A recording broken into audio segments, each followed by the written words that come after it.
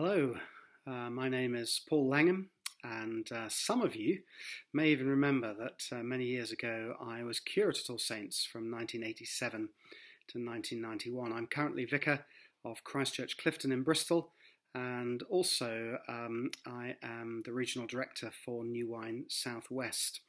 And it's been a joy to begin getting to know Mark and Meg, and a real pleasure and privilege to be invited to speak to you over this summer series. We're going to be looking in a little while at Exodus 16, verses 1 to 5. So if you have a Bible, you might want to turn it on, begin tapping away, typing in the reference and setting it all up. Or, of course, if you're my generation, simply opening the Bible and finding the place.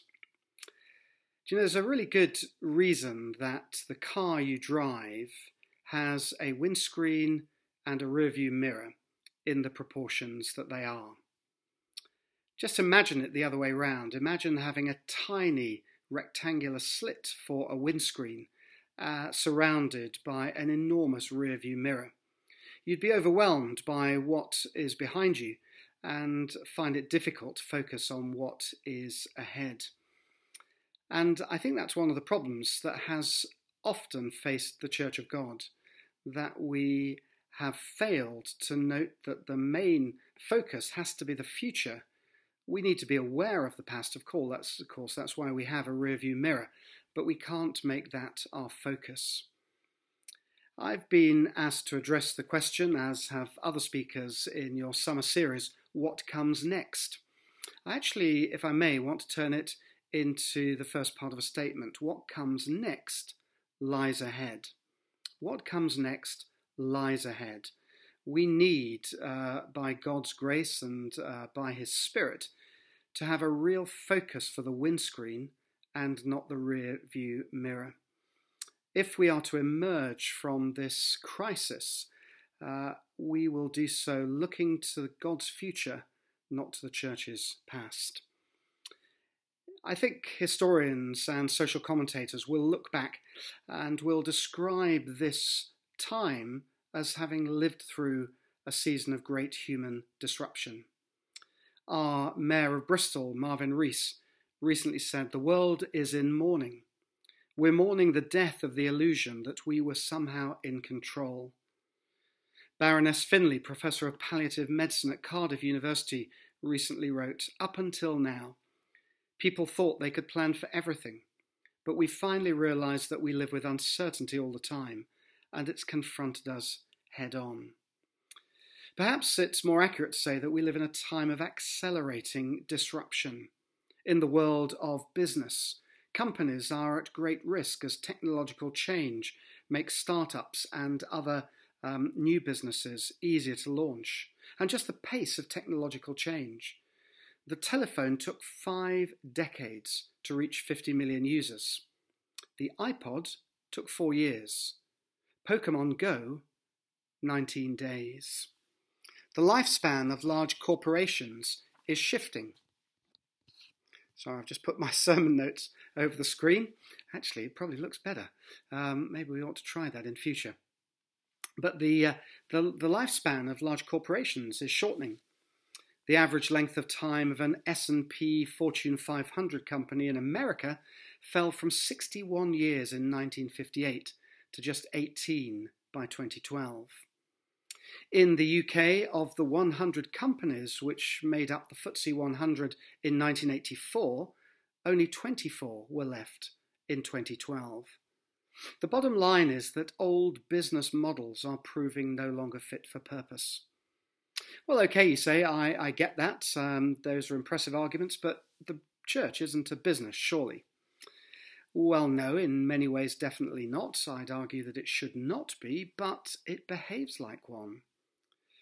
The Church of England, of which, however we regard it, we are both part, is definitely a business in its business model sense. It has a product.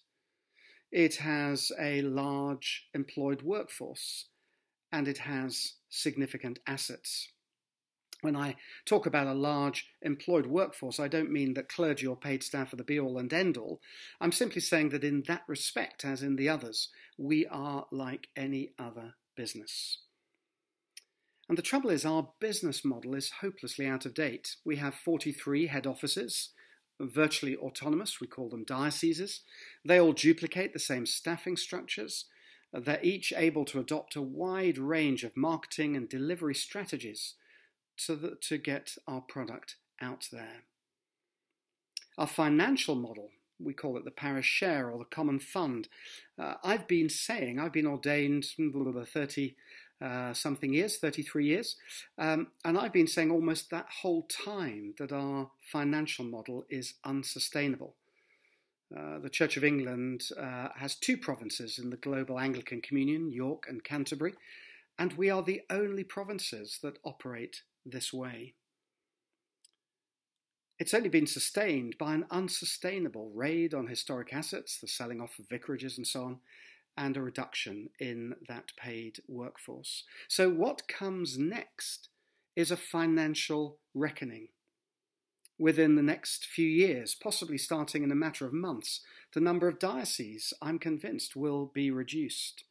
We will have to find radical new ways in which to be the church. Now, you'll have heard all of this before, and for some it may not sound like a very encouraging message, but for churches like All Saints, for churches like Christ Church Clifton, for the New Wine Network, this will be a time of great opportunity alongside great challenge.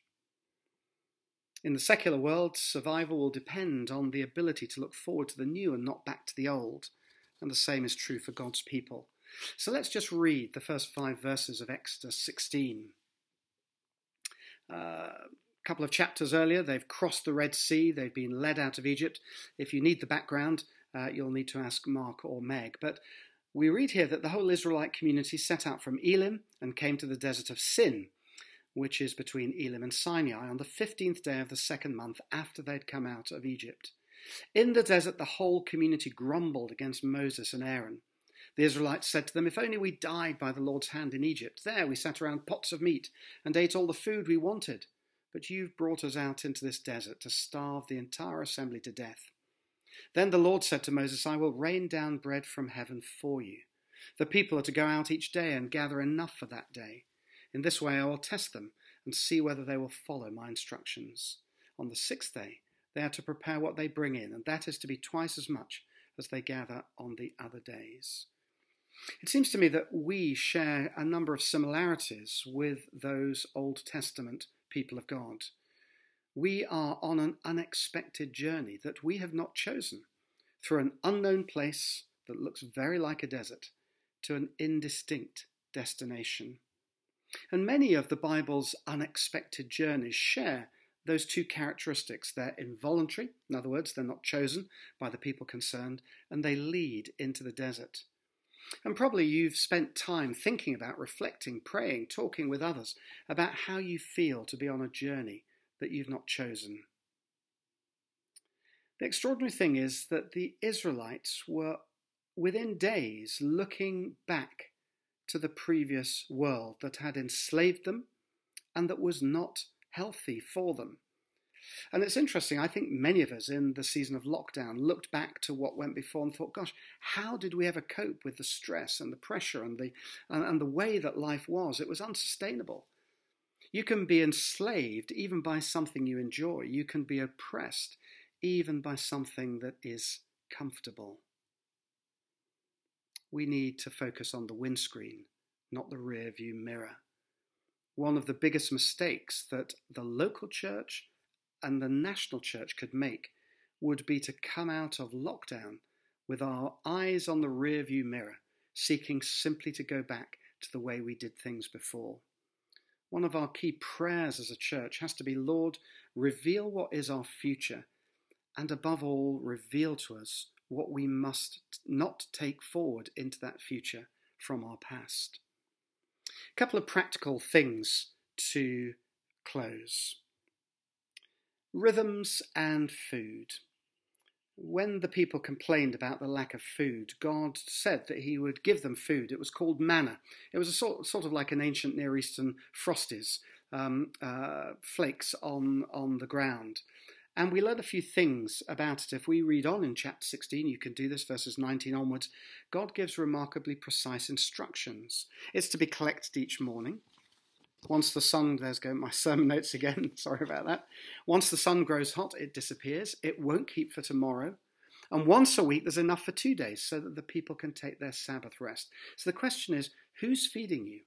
And with what are you feeding yourself? And this is about our spiritual rhythms. And there is something very real about that pattern. Something has to be daily. You can't store it up.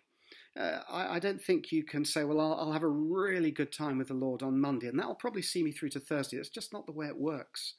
Regular daily rhythms of feeding are absolutely key. Rhythms of rest are key. I know many of us had the luxury of enjoying more rest during the lockdown season than we might previously have done. But what happens now as we begin to emerge?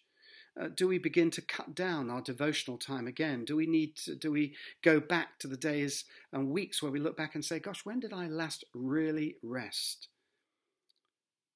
Rhythms of feeding, rhythms of rest are key to being healthy as God's people. Secondly, I want to say this, trust your leaders. Older Christians may be familiar with a verse in Hebrews 13, verse 17, that read in the older translations, obey your leaders and submit to their authority. And the funny thing is, when you look in the Greek, the word obey isn't there, neither is the word authority. Actually, what the verse says is put your confidence in your leaders. The Greek word actually is the root of the word that is used throughout the New Testament for faith. It's the word that the Bible uses when it says put your trust in God or put your trust in Jesus.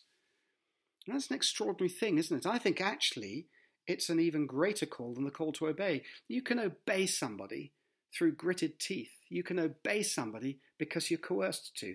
A bit like possibly people in Hong Kong may feel about the Chinese authorities. That they're going to obey, but it's going to be with gritted teeth and maybe a heart full of rebellion when the time comes. Well, I don't want that sort of relationship with the people I'm called to serve. But actually, it's a much higher and in many ways harder calling to be encouraged to put your confidence in your leaders. You can't do that through gritted teeth. That has to be something in the heart. And so I simply say to you, not knowing most of you at all, just to encourage you from Scripture to put your trust in your leaders there at All Saints. And finally, of course, what comes next, and this is where the rearview mirror and the windscreen merge into one, because what comes next is Jesus. Always has been, always is, always will be. And it may well be in the stripping away of the familiar and in the fact that we cannot simply go back to what we've always done, that we are enabled as churches of word and spirit to enable Jesus to come more clearly into focus. We are like everybody else on this planet in one respect, in that we do not know what the future holds. But we are unlike everyone else on this planet in one other respect, in that we know the one who holds the future. May he guide and lead, strengthen and sustain you, now and always. Amen.